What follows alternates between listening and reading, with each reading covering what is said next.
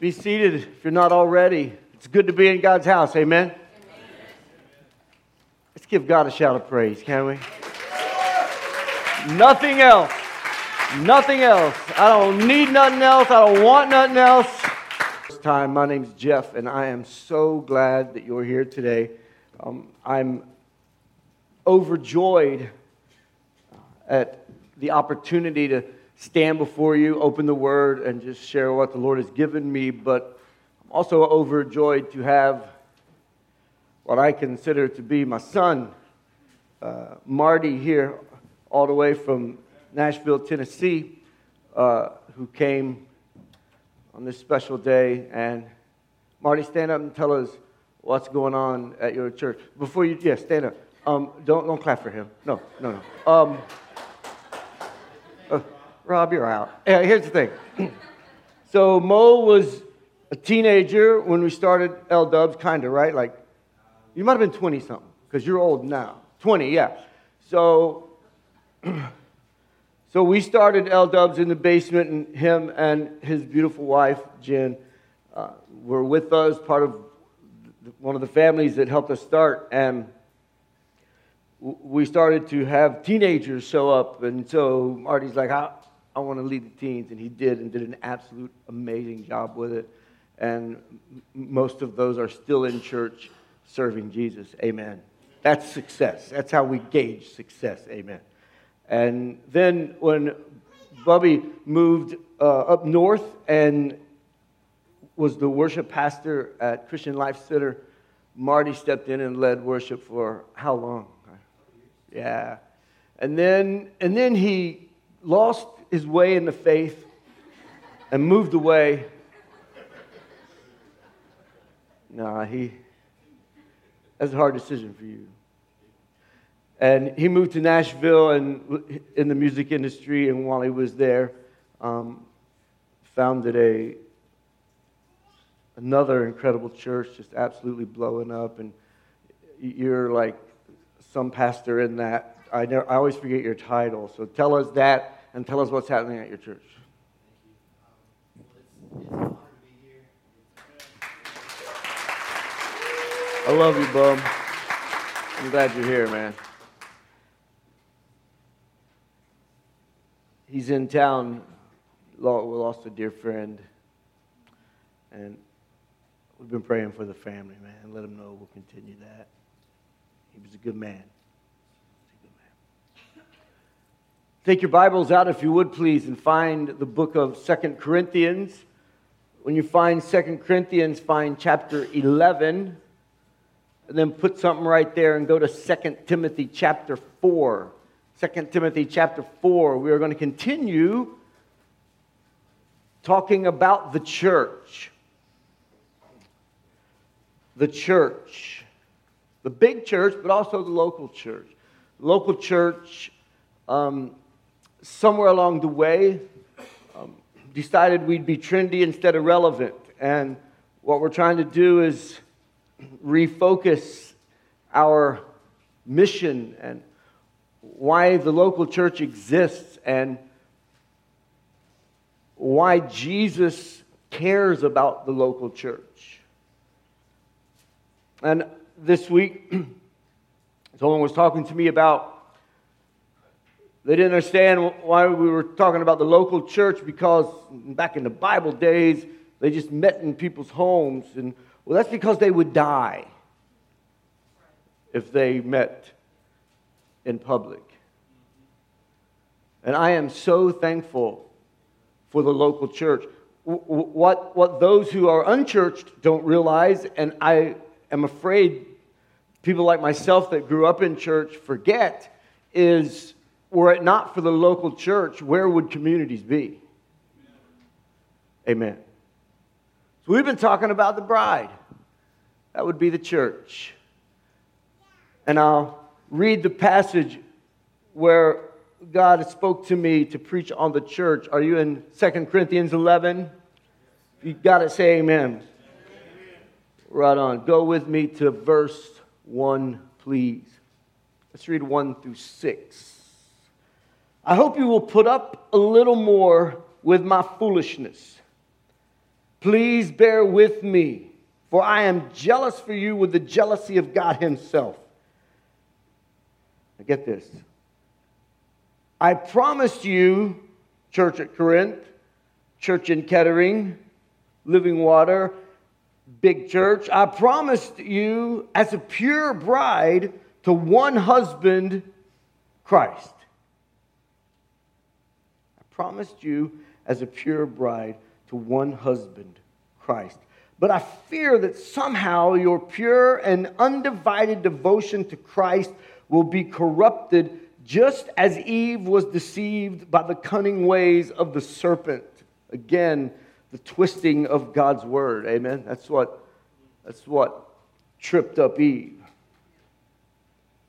You happily put up with whatever anybody tells you, even if they preach a different Jesus, God help us, than the one we preach, or a different kind of spirit than the one you received, or a different kind of gospel than the one you believed. But I don't consider myself inferior in any way to these quote-unquote super apostles who teach such things. I may be unskilled as a speaker, but I'm not lacking in knowledge. We have made this clear to you in every possible way. I promised you as a pure bride to your one husband, Jesus Christ. Week 1, we asked the question, is the church necessary? We answered that with a resounding yes and supported that with Scripture. Week 2, we asked, who's calling the shots? Are we making the decisions? Is God making the decisions? Are we led by the Spirit? Who's calling the shots? And I challenged us all to look at our own lives. Who's calling the shots in our personal lives? That usually will determine who's calling the shots in the local church. In week 3, I asked, what are the characteristics of a Holy Spirit-controlled church? And we listed those. And I was convicted. And then last week, we turned a corner and I began to speak to an important element of the church, capital C, and a very important element to the local church, and that is church leadership. And I want to continue that thought today. So I again ask the question, do we need appointed leaders? I asked that last week. I'll ask it again. Do we need appointed leaders? The sequel. Paul wrote to a young minister by the name of Titus. And I ask you to pull out your worship guide and take notes. If God speaks to you, it's worth writing down. Amen? If you're like me, you may forget. So write it down if God speaks to you. He was writing to an young minister, and he commissioned Titus to do a pretty big task, a very important work. He commissioned Titus to do this. In verse 5 of Titus 1, he said, for this reason, I left you in Crete. Pause. Crete was absolutely upside down. They were out of control. If you study history, Crete they were a mess, man. I mean, they just lived they were pagans from the word go. Although Paul had planted church throughout Crete, they had lost their way and there was just no leadership. They were spiritually running amok. So, for this reason, Paul said, I left you in Crete that you should set in order the things that are lacking and appoint elders in every city as I command you. The King James Version, where it says, I command you, says, as I have appointed you. So clearly, the question, do we need church leaders? The answer is a resounding yes. We need church leaders. And last week, we tried to unpack what some call the qualifications, if you will. It's a measuring stick. And I encourage you to go back and listen to last week's message where we had the privilege and the honor to ordain Chancey Persons into the ministry. Amen. A man of God who does more behind the scenes than I'll ever do. And it was an honor and a blessing to ordain him. And listen, ordination is not something we invented. This ain't Jeff's idea, by the way. I know everything's an experiment here, but I didn't invent sending out. I didn't invent ordaining. I didn't invent the laying on of hands. That's not, and I don't do it as a denomination instructs. Amen. We talked about that last week, how it's more than a popularity contest, folks.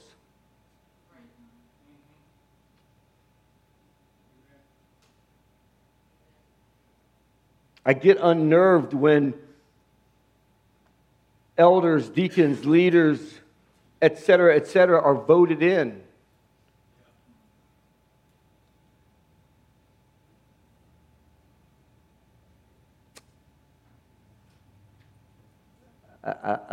I need to move on.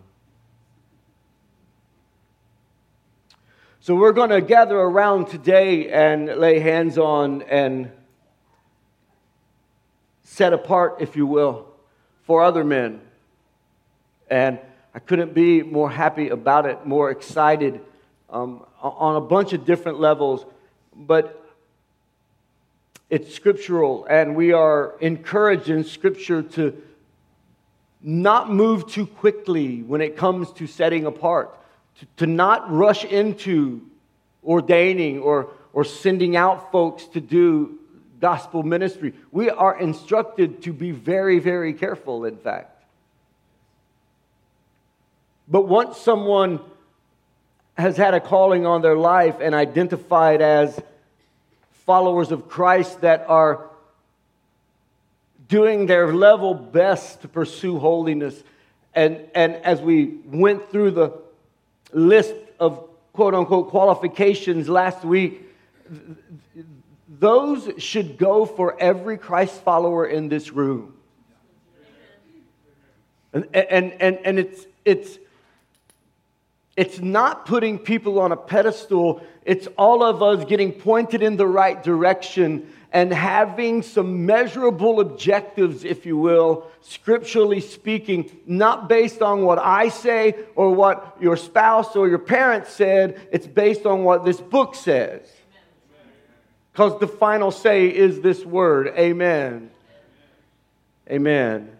And so I'm so excited today to get to do that. Another gentleman, a young man that Paul was able to send out and bless and take under his spiritual wing, if you will, was the man named Timothy. And the leaders of the church laid hands on him as well. In chapter 4 of his first letter to Timothy, in verse 14, it says, "Do not neglect the spiritual gift you received through the prophecy spoken over you when the elders of the church laid their hands on you." He kept encouraging Timothy, man, don't let him tell you that you're not qualified. Don't let him tell you you're too young. You need to take hold of the spiritual authority that you have. And I'm telling every Christ follower, don't let anybody tell you you can't. Don't let anybody tell you that you've got to have a piece of paper to minister. And every Christ follower in this room, we all should be trying to make our goal the things that made Timothy and Titus and Stephen in the Scriptures stand out above the rest. Are you with me? Because, listen, they weren't special and called of God because of the laying on of hands. No, they had the laying on of hands because they lived the life that was described in the Scriptures. So, we meet here again. We will publicly acknowledge our confidence in 4 men that I have done life with and watched their life. And they're not perfect, but they love Jesus. And they clearly meet the qualifications. I'm excited today to be able to ordain Robert Bollinger, who was, again, with Living Water from day one. He's never faltered. He has put me in check more times than my daddy ever did. So I'm not doing this to try to get him to stay. I couldn't run him off if I wanted to, because he believes in the vision of Living Water. I also have the honor to ordain my son-in-laws, Ryan Voorhees and Trey Wright. And if you have a issue with the fact that I'm ordaining my son-in-laws, I'm in the best way I can say it, in the love of Jesus. You're going to need to get over that, because I don't mean that. I sound like a punk, didn't I, Jeff? I did a little bit. I didn't mean that like that sounded. I'm just saying we're doing it. But listen. This is their church. I am their pastor. I've watched their life. I've seen the darkest side of it, and I've seen what they've overcome. And it's an honor to get to introduce to you and to ordain Brian McKibben. Brian, stand up. Stand up. This man right here, he too got lost in his way into faith and moved away all the way to Georgia. He's going to get his heart right, and he's going to come back. But he has told me over and over again that this has always been his home church. That's what he said, coming home. You know, we've probably known, how long have we known you guys? Probably. Oh, I thought you were only 32. You taking notes? Nope. Brian McKibben is probably the boldest witness for Jesus Christ that I have ever met in my life. I make no apologies for that statement. He loves people the way I want to love people. And today, he's getting sent out, an ordained minister of Jesus Christ. And I'm honored to do it, Bob. Thanks for being here. So let's talk about it for a minute. So I'm going to be talking to these four men, but as I said, this is the way I believe Christ's followers should desire to live. God, we bless the reading of your word, and we ask you, Lord Jesus, prepare our heart for this message. I ask you, God, that you would be with us. Lord, that you would just send the Spirit of the living God to rest upon each individual. God, I pray that any disparaging agendas or motives or spirits, you're not welcome here. In the name of Jesus, we lift up the Son of God, and we declare that He is the Christ, the Messiah, my big brother spiritually, the King of Kings and Lord of Lords. The name above every name. Church, would you say His name? Jesus. Say it again. Jesus. Come on, one more time. Jesus. Man, there's power in that name. Give Him praise. God, thank you, Jesus. Yeah, thank you, Jesus. By the way, I really dug that last song, guys. That was a great song. So like I said, last week we talked about qualifications. Read Titus 1, 6 through 9. You can get a feel for that. But I want to share some aspects of ministry to you that it's the proverbial when the rubber hits the road, all right? Because you have to trust me that I know that these men, and you know it too, you do life with them as much as I do. You've got to trust that we know that we've observed in their life, and the Spirit bears witness that they have met those qualifications. But now we need to talk about what it means to actually walk in and live a life of ministry. It doesn't mean you have to be on staff at a church. It doesn't.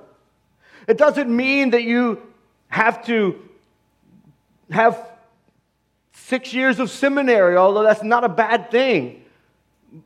But that piece of paper doesn't, it just shows you got some killer discipline, man.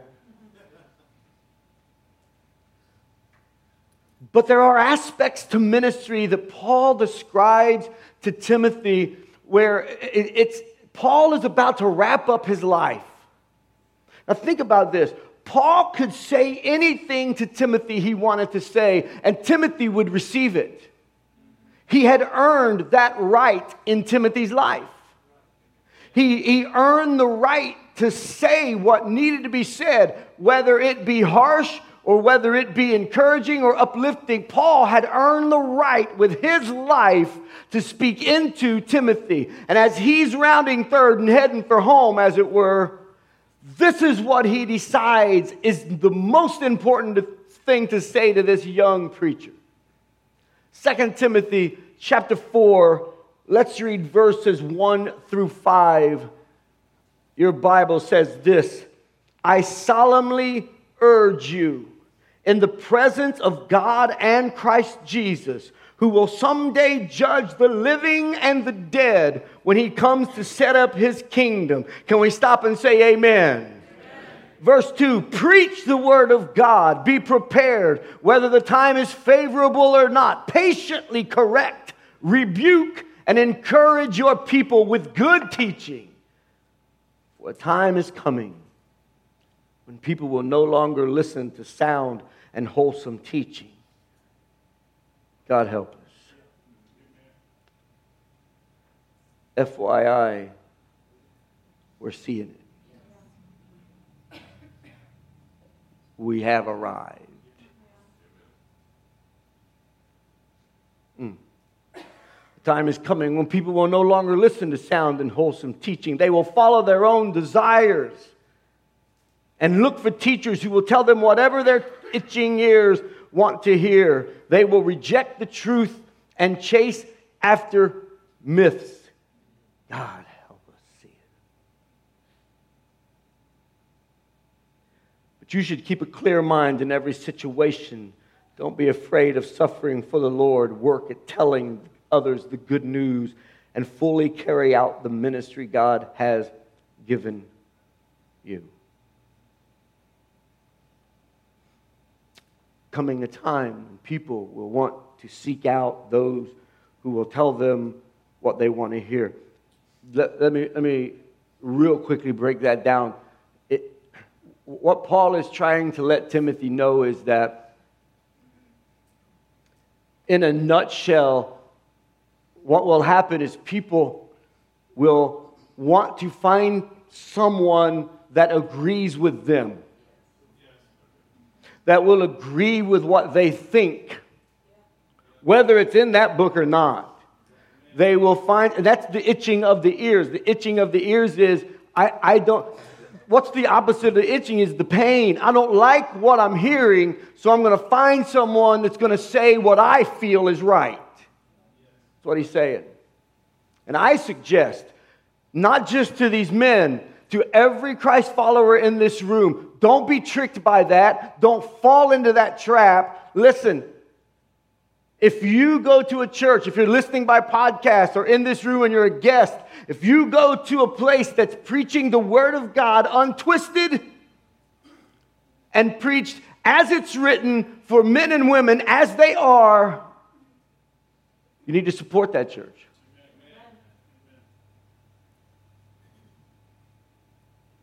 And we need more of them. Amen. So let's look at what we see in these scriptures as it pertains to ministry. If you're taking notes, number one, we see that Paul gave Timothy a mandate. Paul gave Timothy a mandate. A mandate is an order. I'll remind you of the verses. 2 Timothy 4:1 in the first part of verse 2. I solemnly urge you in the presence of God and Christ Jesus, who will someday judge the living and the dead when he comes to set up his kingdom. Verse 2, preach the word. Preach the word of God. Preach the word of God. What does Jeff look for when he's looking for people to lead with him? I'll tell you what I look for. And I was honored when I was able to ordain Marty before he, again, ran away from home. I look for people that aren't afraid to open this book and preach this book. And listen, you don't have to be a preacher to preach this book. See, this is important for us to understand. You don't have to have reverend in front of your name, but you have to be willing. We are commanded to preach this book. A minister must be a man of the word. Verse 2 said, preach the word of God. To preach just means to herald, to proclaim. In other words, you and I, whether we hold a position or not, we are commanded to proclaim the word. Listen to me. We need to stop giving our opinion on stuff that doesn't matter. I mean, let's be honest about it. Listen, and the day we use this book as a weapon is the day we're unqualified to preach it.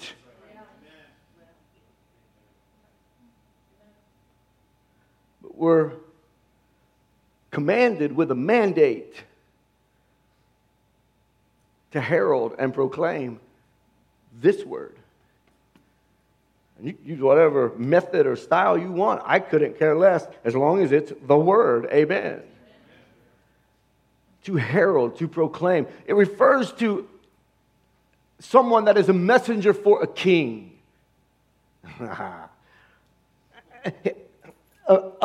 A messenger for the king wants to sound out and proclaim what the king desires to the king's kingdom. And what Paul is telling Timothy is, look, it's about to get weird where you got your church planted. You're going to have people wanting in and wanting out. They're going to bring crap in and they're going to take stuff with them. Are you with me? And what you got to do, Timothy, you got to stand. And you got to preach the word. You need to proclaim, Timothy, what Jesus said. You've got a message from the king, and that's what you should say. The messenger must be able to sound out the king's message with a loud and clear voice in a way that the folks in the king's kingdom can understand. Are you following me so far? Because it does no one any good to try to impress someone with words that no one knows what they mean. Let's stick to the word. Amen. That message is needed. Amen. The word is needed. The messenger was to be respected. The messenger was to be unhindered. Listen, if the king sent a messenger out with a word from the king and someone got in the way of that person died. We need to take very seriously the way we speak about and speak to those who are spreading this word. Because the ground gets real shaky when you start wagging your finger. Amen, preacher. That's good preaching. He's an ambassador. He's an ambassador with one. Listen, you don't negotiate with the messenger. He comes with a message from the king. You don't negotiate with him. Well, I know that's what he said, but what I think he meant was, no. The message from the king is not up for your interpretation of the message.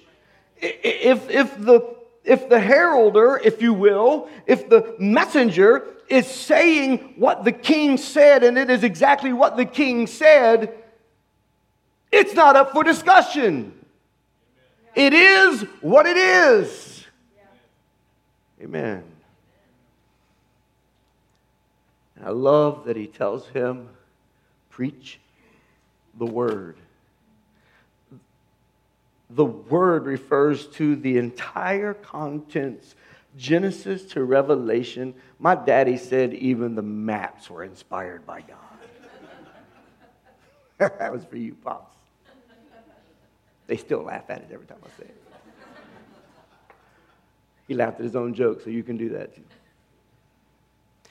The mandate was the minister, the messenger must be one that proclaimed the word. Not a human philosophy, not your version of psychology, not human wisdom, not human understanding. Are you tracking with me? But of the unexplainable truths of Jesus Christ. It's still a mystery, church. That a virgin could give birth. It's still a mystery, church. That a king would come to earth, put on an earth suit, and allow people to beat him beyond recognition.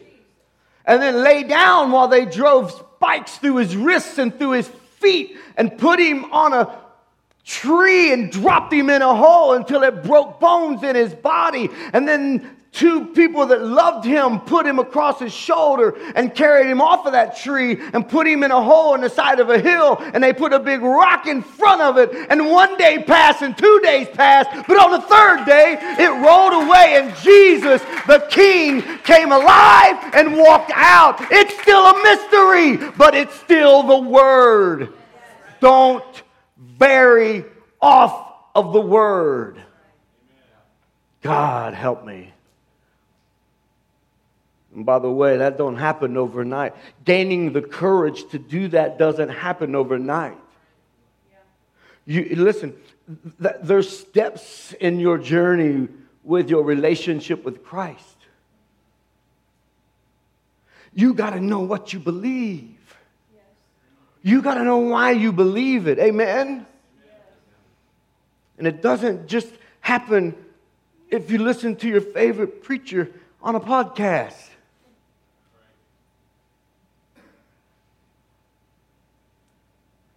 It comes by being in this Word. Being in this Word. In the same letter to Timothy, Paul said in verse 15 of chapter 2, be diligent to present yourself approved to God. Not man. To God, a worker who does not need to be ashamed. He's rightly dividing the word of truth. Amen. That's how important Paul took this. In fact, his life, the minister's life, is to be a lifetime of commitment to the study of his word. You can't proclaim. See, that's why people get off track and start looking for people that will agree with them. They've got away from the Word. They got away from the Word, and you know, I don't like that sweatshirt. I don't like it. I mean, I do like it, but I'm just saying. So I got to find. I know Michelle don't like it either. So I got to hook up with Michelle, and we got to have a conversation about your shirt.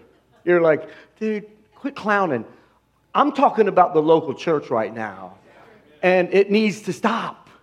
And we need to get back to this word, dive into it, dig into it, and find the nuggets of truth. Are you with me?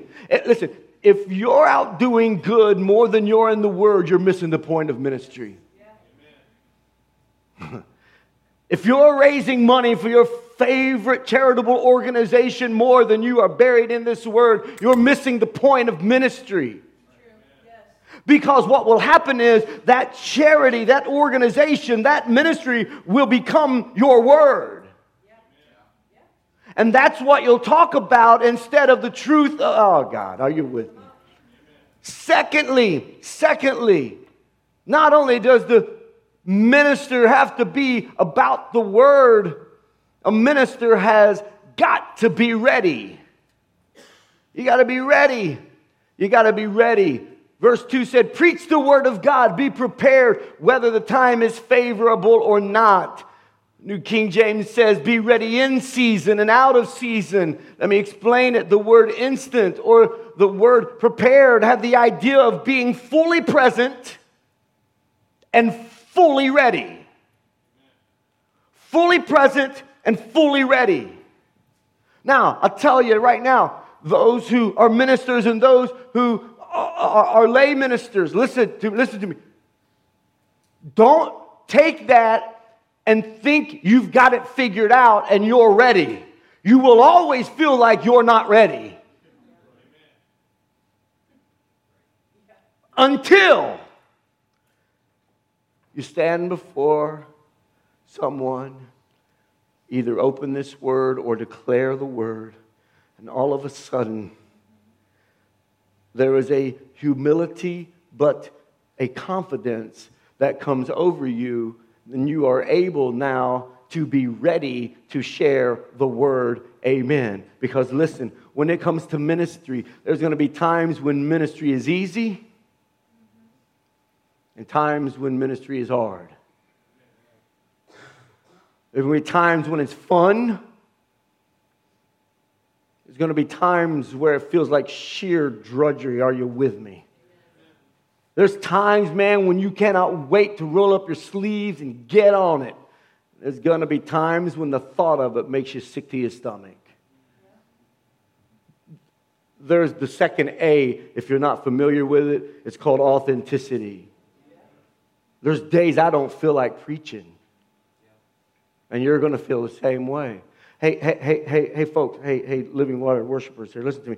There's days you're not going to feel like inviting people to church because you ain't decided yet if you're even going next Sunday. We've got to be ready. We've got to be ready. There's a reason it says in season and out of season, because you're going to feel like it sometimes, and sometimes you're not.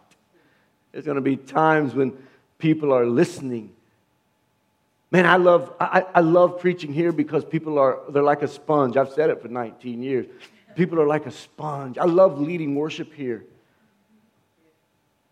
Living Water, we called it Living Water Worship Center in the beginning because that's everything we did was driven by worship.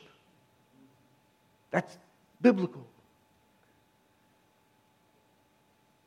So there's times when you're going to want to share and people are going to want to hear. And there's going to be times where you share what's on your heart with passion and conviction, and it flows out of your mouth and falls to the ground. And not because you weren't ready, but because there's a rejective spirit. Are you with me? But regardless of how you feel or what's happening at any time, the minister has to be ready to step up and do what? Proclaim the word. I also believe that the mandate includes that the minister must understand the charge. You gotta understand the weight of this. If you don't understand the weight of this, then you've never had this word weigh heavy on you. Because when you do, you'll understand the gravity of the message. There's a charge involved. If you've still got your finger on 2 Timothy chapter 4, look at the very first part of the first verse. I solemnly urge you, now look at this, in the presence of God and Christ Jesus. In other words, your audience is not those who show up.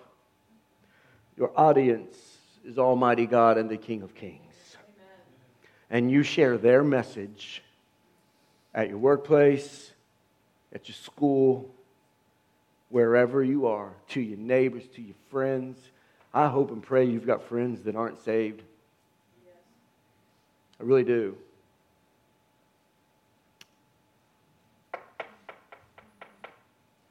Timothy is reminded of the weight of this call because Paul tells him who's in the presence every time he declares this word. God and Christ Jesus. Man, that's powerful. And he's also reminded that one day the minister is going to give an account to the Lord for the ministry he has performed. We see that in the second part of verse 1. Who will someday judge the living and the dead when he comes to set up his kingdom. Paul also wrote in 2 Corinthians chapter 5, verse 10, for we must all stand before Christ to be judged, where each receive whatever we deserve for the good or evil we've done in this earthly body. Hey, listen, church, understand the charge. Understand the purpose. Listen, if you understand the purpose and you keep that in front of you, it'll always keep you in the pocket, man. It will always keep you in step. It's when you forget the purpose, when you forget the charge, when it no longer feels weighty for you, you've got to get back in line with the King. You have to. The minister or any other Christ followers, we're going to stand before Jesus Christ. We're not, listen. We're not going to stand before church leadership. We're not going to stand before a denominational board. We're just not. Listen, the state overseer is not sitting by Jesus when I show up. Are you with me? That we don't give that's not who judges us. Come on, somebody. It's not who judges us is the one who created us, who bought us with a price, with his life. He has the right to judge us. And we will stand before him for what we've said and done. More importantly, and into a deeper level, the motives in which we have said what we said and done what we did. You're also not going to stand before whoever you're sitting next to. And because of these truths, we got to cut straight from the Word. We got to let God control. I think of it like arrows. And I've prayed this prayer before publicly. That, God, I don't know. I don't know who needs this. I'm just shooting them out here. Universal sound for an arrow getting flinged.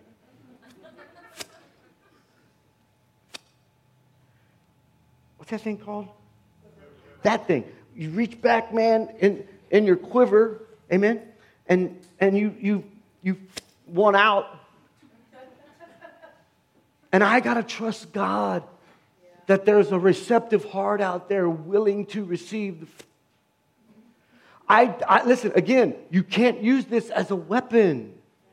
You can't preach having 5 people in your mind thinking, I'm about to call your name because I see you clipping your nails. You can't do that. No. The mandate is clear. We've got to understand the charge. We're going to give an account. This ought to make everybody in this room approach sharing your story, evangelizing, sharing the gospel, approach it with a whole different attitude because of the weight of the charge. Almighty God and His Son Jesus are in your presence. Secondly, we see that there is a message involved. There's a message involved. See, the mandate will lead to the message. I'll remind you of the verses. The second part of verse 2 begins, be prepared, whether the time is favorable or not. Patiently correct. Rebuke and encourage your people with good teaching. For a time is coming when people will no longer listen to sound and wholesome teaching. They're going to follow their desires. Look for teachers who will tell them what their itching ears want to hear and will reject the truth and chase after myths. There's a message, and the message must, first of all, convict. Here's the thing. I don't convict anybody. A good communicator, and I'm not saying that I'm a good communicator, but good communicators can make someone feel guilty. Our job, Christ followers, is not to make people feel guilty. Our job is to give the truth and pray that their heart is receptive for the convicting spirit of Jesus Christ. So your message must contain conviction. Paul said to patiently correct. Other translations say to reprove. I think he added the word patiently in there just for me. The word reprove is a word that refers to ministry that will bring about conviction. It will cause people to think. It will cause people to have a gut level honesty about where they are with Jesus Christ. Are you with me? It has in mind of preaching that corrects the errors of men's belief and their faith system. He said, I'm not qualified to correct it. No. Let's go back to the verse. You are if you preach this word. I'm not saying that you go and use it as a weapon and just throw verses at people like they're rocks. Yes. Thank you. No. This word brings the conviction. And we've already discussed that this is what you're supposed to be talking about. We got to hold the bright light of the word up against the darkness of the world. Amen. That will convict, and that is the message. But secondly, it's got to confront. It's got to confront. Now, see, unfortunately, that word's got a negative connotation to it. Because there's many that don't like confrontation. I'm not a big fan of confrontation. I won't run from confrontation. I don't like it. But if I stick to this, are you with me, Living Water? Hey, listen, no matter what you do, no matter who you're talking to, I don't care what your position at the church is, or if you're just a volunteer serving, I don't care. If your message is this and always this, it will bring about confrontation. But now get this. You're not confronting the person. See, other translations use the word rebuke. No. Write this down. While a reproof exposes the state of sin, a rebuke exposes the state of the sinner. There's a difference. And both must be addressed. That is why Paul said what he said. What you say when you preach the word, it must have a message of conviction. It must have a message of confrontation, not with the person, but with the sin and the state of the sinner. Amen. Sin must be confronted, or sinners will never be convicted. Are you with me? But also it should bring comfort. Your message better bring comfort.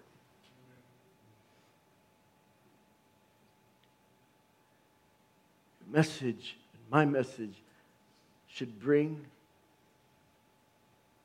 just a sense of hope to people's life that feel hopeless. Yes.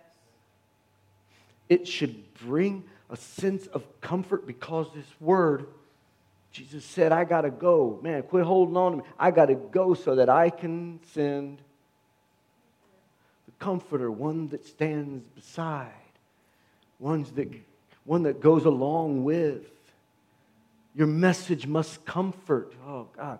Encourage, our verses say. Exhort, other translations say. It means to call to one side when we go about our lives. Listen, we are hell's greatest nightmare, but we should be the greatest encouragement and comfort to the people that need to know Him.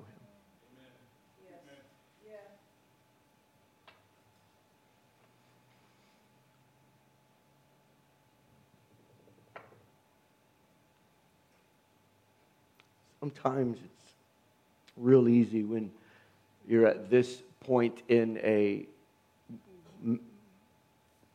message. I don't mean the point in my message. I mean the point when you are sharing your message, your story, your witness, whatever. It's easy sometimes to only do one thing, and that is they're there. That's okay. Who's a good boy? Because that's easy. And that makes everybody feel good. Right? I'm not saying don't do that. But I'm saying your message must bring conviction. It has to. It can't not be confrontational because it's the word if there's sin involved. But it also must comfort. We got to help folks as they implement God's plan in their life. We have got to encourage and comfort them as they try to walk this out. If you've walked with Jesus for very long, you know it's not easy. But yet, you'll know what I'm talking about. Some people think they're doing people a favor. They get saved Sunday morning, and by 2 o'clock in the afternoon, we've already roped them in to teach in a class. Throw the brakes on that. Let's first teach them how to walk with Jesus. Let's teach them where to start. Man, listen, there are folks, you're going to think I'm making this up. I'm not. There are folks that have never, ever read a line out of this book. So encourage them. Encourage them. I always have people start with the book of John because it gives a picture of Jesus that the other Gospels don't bring. John. And even though people can be frustrating, we must not become angry or exasperated with people because were there no people, there would be no ministry. And for the record, people will not embrace the truth all the time. We read the verse. Number 3, even though all of this is true and we've been given a mandate, and that mandate has to include a message, there has to be a meaning to the message. There has to be a meaning. In other words, there has to be an end game, an end point that you're trying to get someone to. You with me? There has to be a takeaway, if you will. That's why I'm not a fan of the trickster mentality of trying to get people the gospel. You with me? Let me give you an example. This has happened to Kim and I more than once. We're walking through the green, which we like to frequent, and someone will come up and they'll be like, hey, can I ask you a couple questions? I love these. So I'm like, yeah. And the whole time Kim's like, but I can't. But I'm like, yeah. So what in the green? What's your favorite restaurant in the green? Oh man, I don't know. I want to say Fleming's, but it's noodles. So am I right though? But ain't that mac and cheese the bomb though? Anyway. What's your favorite restaurant? Yeah, noodles, favorite restaurant. That's awesome. So, of all the bands that we bring, what's your favorite band? Oh, man, I really like Funky G, man. He tears it up, man. He's got a great bass player, great drummer. He's a great singer. If you died right now, would you go to heaven? Wait, what?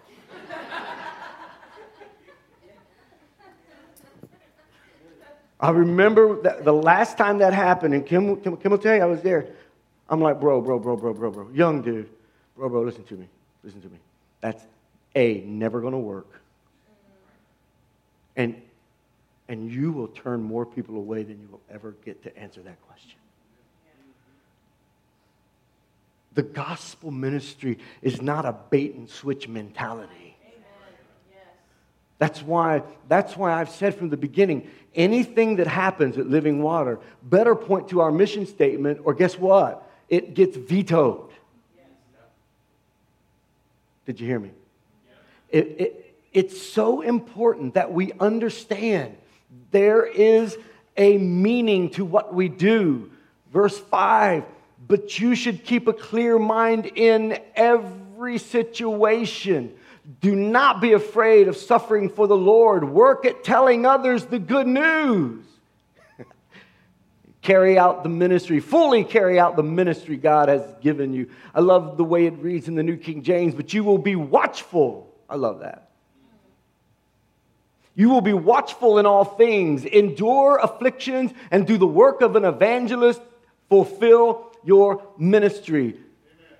As I round third here, ministry demands, not suggests. Listen, you four men, hear me.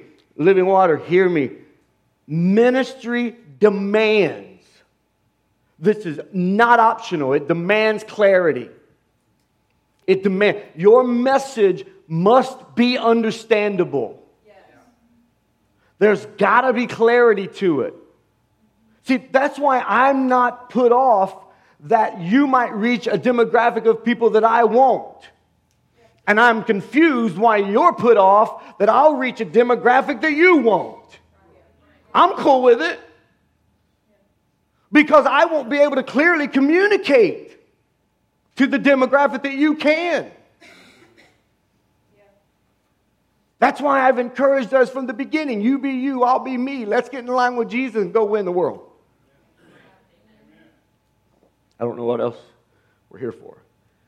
Said to keep a clear mind, to be watchful. I love this because in the very simplest form, it just means to be alert. You walk through life with your natural and your spiritual eyes open. You walk through life with your natural and spiritual ears open. And if you don't, you won't be in ministry very long. If you don't, you will lose the right to communicate to people about Jesus. So, Jeff, what should I watch for? I'm glad you asked. You need to watch for the wolves that want to destroy your flock. Yes. Hey, by the way, that doesn't just mean pastors, assistant pastors, whatever the positions are in all the churches. It also means the sheep. The sheep. The sheep. We've got to be watchful for the wolves. You're like, well, that's the shepherd's job. No, I get that mentality. That's the problem in the local church today. Yeah. We've not owned the responsibility of not being a member, but being an owner. Amen. Yeah. Watch after each other. Amen. Acts 20, beginning in verse 28. So guard yourself and God's people. Feed and shepherd God's flock, His church, purchased with His own blood, over which the Holy Spirit has appointed you as leaders. I know that false teachers like vicious wolves will come in among you after I leave, not sparing the flock. Even some men from your own group will rise up and distort the truth. God, I feel you. In order to draw a following, verse 31, watch out! There's an exclamation point there, so I had to say it like that. Watch out! Watch out! Watch out! Watch out. That's not an accident. Watch out. That's not an accidental phrase. Watch out. We love to watch in. Man, I'm saying this out of love, Jeff. Man, I heard Jeff Rose say something, and God just told me I had to come and tell you. No, He didn't. No. Have you talked to Jeff about it? Well, no, I ain't talked to Jeff about it until you do. La, la, la, la, la, la, la, la. Because we've got to watch out for each other. Come on, church. Watch out. What should I watch out for? You got to watch out for the wolves that want to destroy your flock. You've got to watch out for an enemy that wants to destroy your ministry. Your witness, your reputation. You got to watch out. You got to watch out. 1 Peter 5 says, stay alert, familiar verse. Watch out for your great enemy, the devil. Prowls around like a roaring lion looking for someone to devour. Many a men, many a women have failed to watch out, and they've seen their ministries, their church, their families, their homes get taken over because they didn't watch. They want to destroy. The enemy wants to destroy your church. The enemy wants to destroy your ministry. But ministry doesn't just demand clarity. It demands endurance. It's not an option. I love to be around people that are all in. I get confused when people are in and out, in and out, in and out, in and out, in and out. Yeah. This used to puzzle my father to no end. Yeah, me too. He would say, he would weep. I'd hear him pray in his bedroom, knelt beside his bed. And he would say, God, I don't understand people that are in one day and out the next. Give me something I can tell them that'll just keep them going in the right direction. He would just lament out to God for those who would get in and out and in and out and in and out and in and out. Because he knows what that'll do. He knows what happens to lives that do not have a covering of their local church. Are you with me still? Don't be afraid of suffering for the Lord. Don't be afraid to endure afflictions.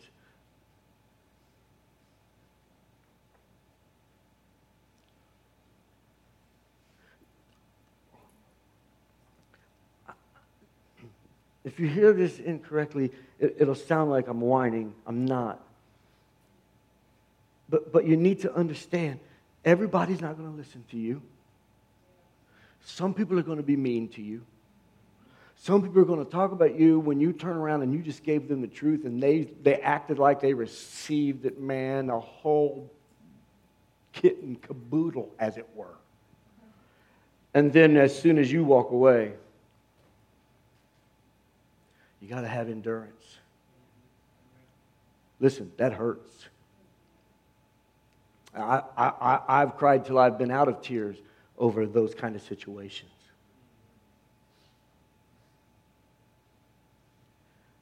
But because of the power of the Spirit of the living God, I'm still here. And you're stuck with me. Serving God is not easy, but listen, you add that to the fact that God often uses hardship for training ground. Yes. And you have to endure. Thirdly, your message, the meaning of it, it must be a part of sharing. Sharing what? The gospel. Work at telling others the good news. New King James says, do the work of an evangelist.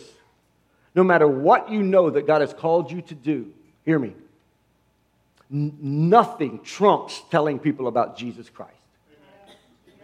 Nothing supersedes you sharing your story about how God has rescued you. Nothing. Not what your church has accomplished, how many you run, how awesome your production is. Nothing takes the place of the gospel of Jesus Christ.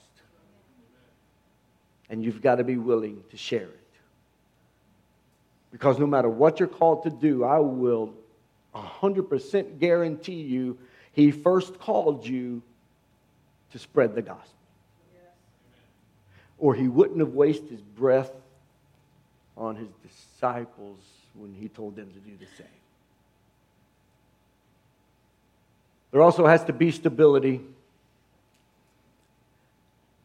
And as I close, He says, fully carry out the ministry God has given you. He says, fulfill the ministry.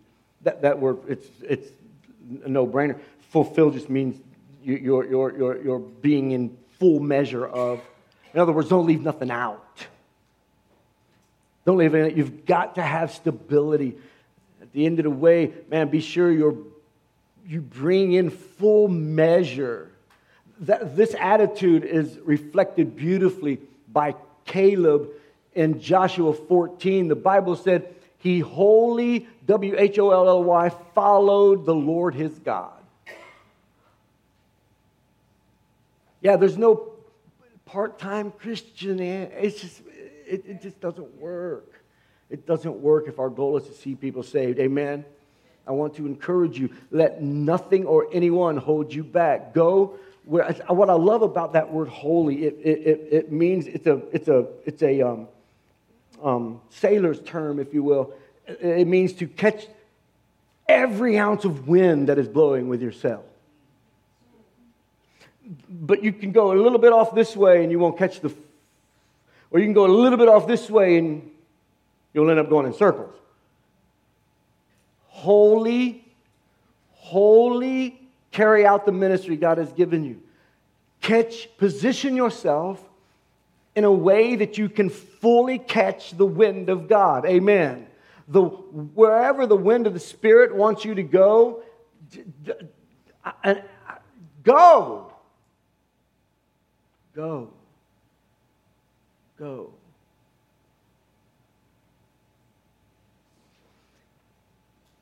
If we do it right, we'll be able to say, like Paul, 2 Timothy 4, 6, and 8, as for me,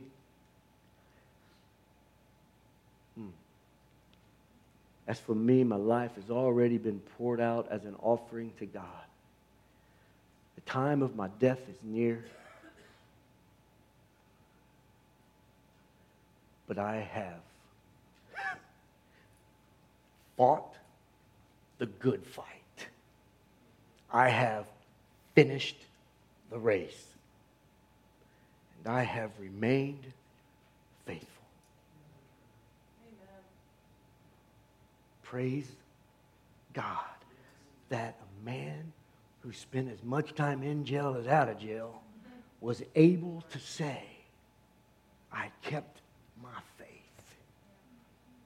Come hell or high water, I kept my faith. And now, Paul said, the prize awaits me, the crown of righteousness, which the Lord, the righteous judge, will give me on the day of his return. And that prize is not just for me, Paul said, but for all who eagerly look forward to his appearing.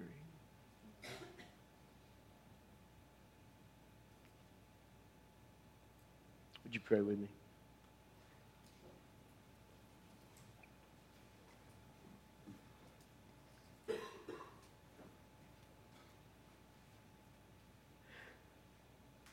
You may be here today, and maybe you're a guest, or you came upon an invitation of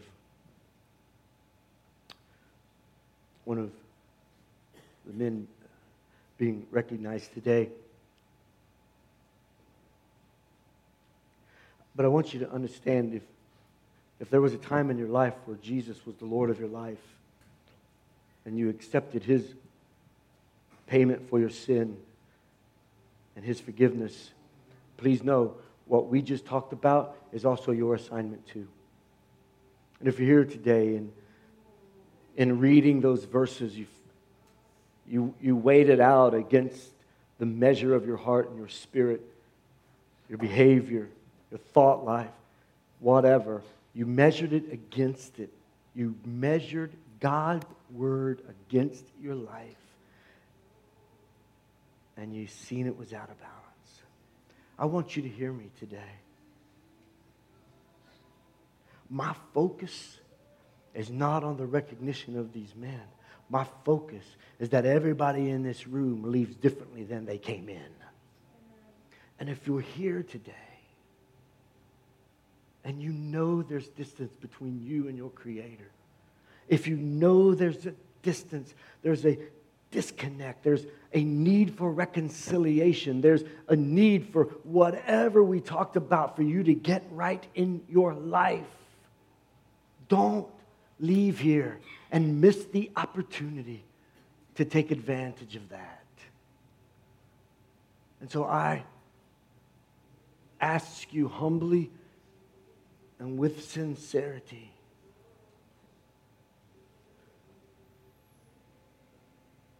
if you're willing to just give God all of you and make him the Lord of your life, and you consciously remove yourself off the throne and you place Jesus on it, and you need his forgiveness, and you need that restart, you need that shoring up of your salvation, would you just raise your hand so that I know how to pray? I'm not coming back at you. I got nobody watching, I promise. Would you just raise your hand just so I know how to pray? God bless you. Who else? Who else? Bless him, Lord. Who else? I'm just going to pray. That's all I'm going to do. Father, in the name of Jesus, I ask you, Lord, that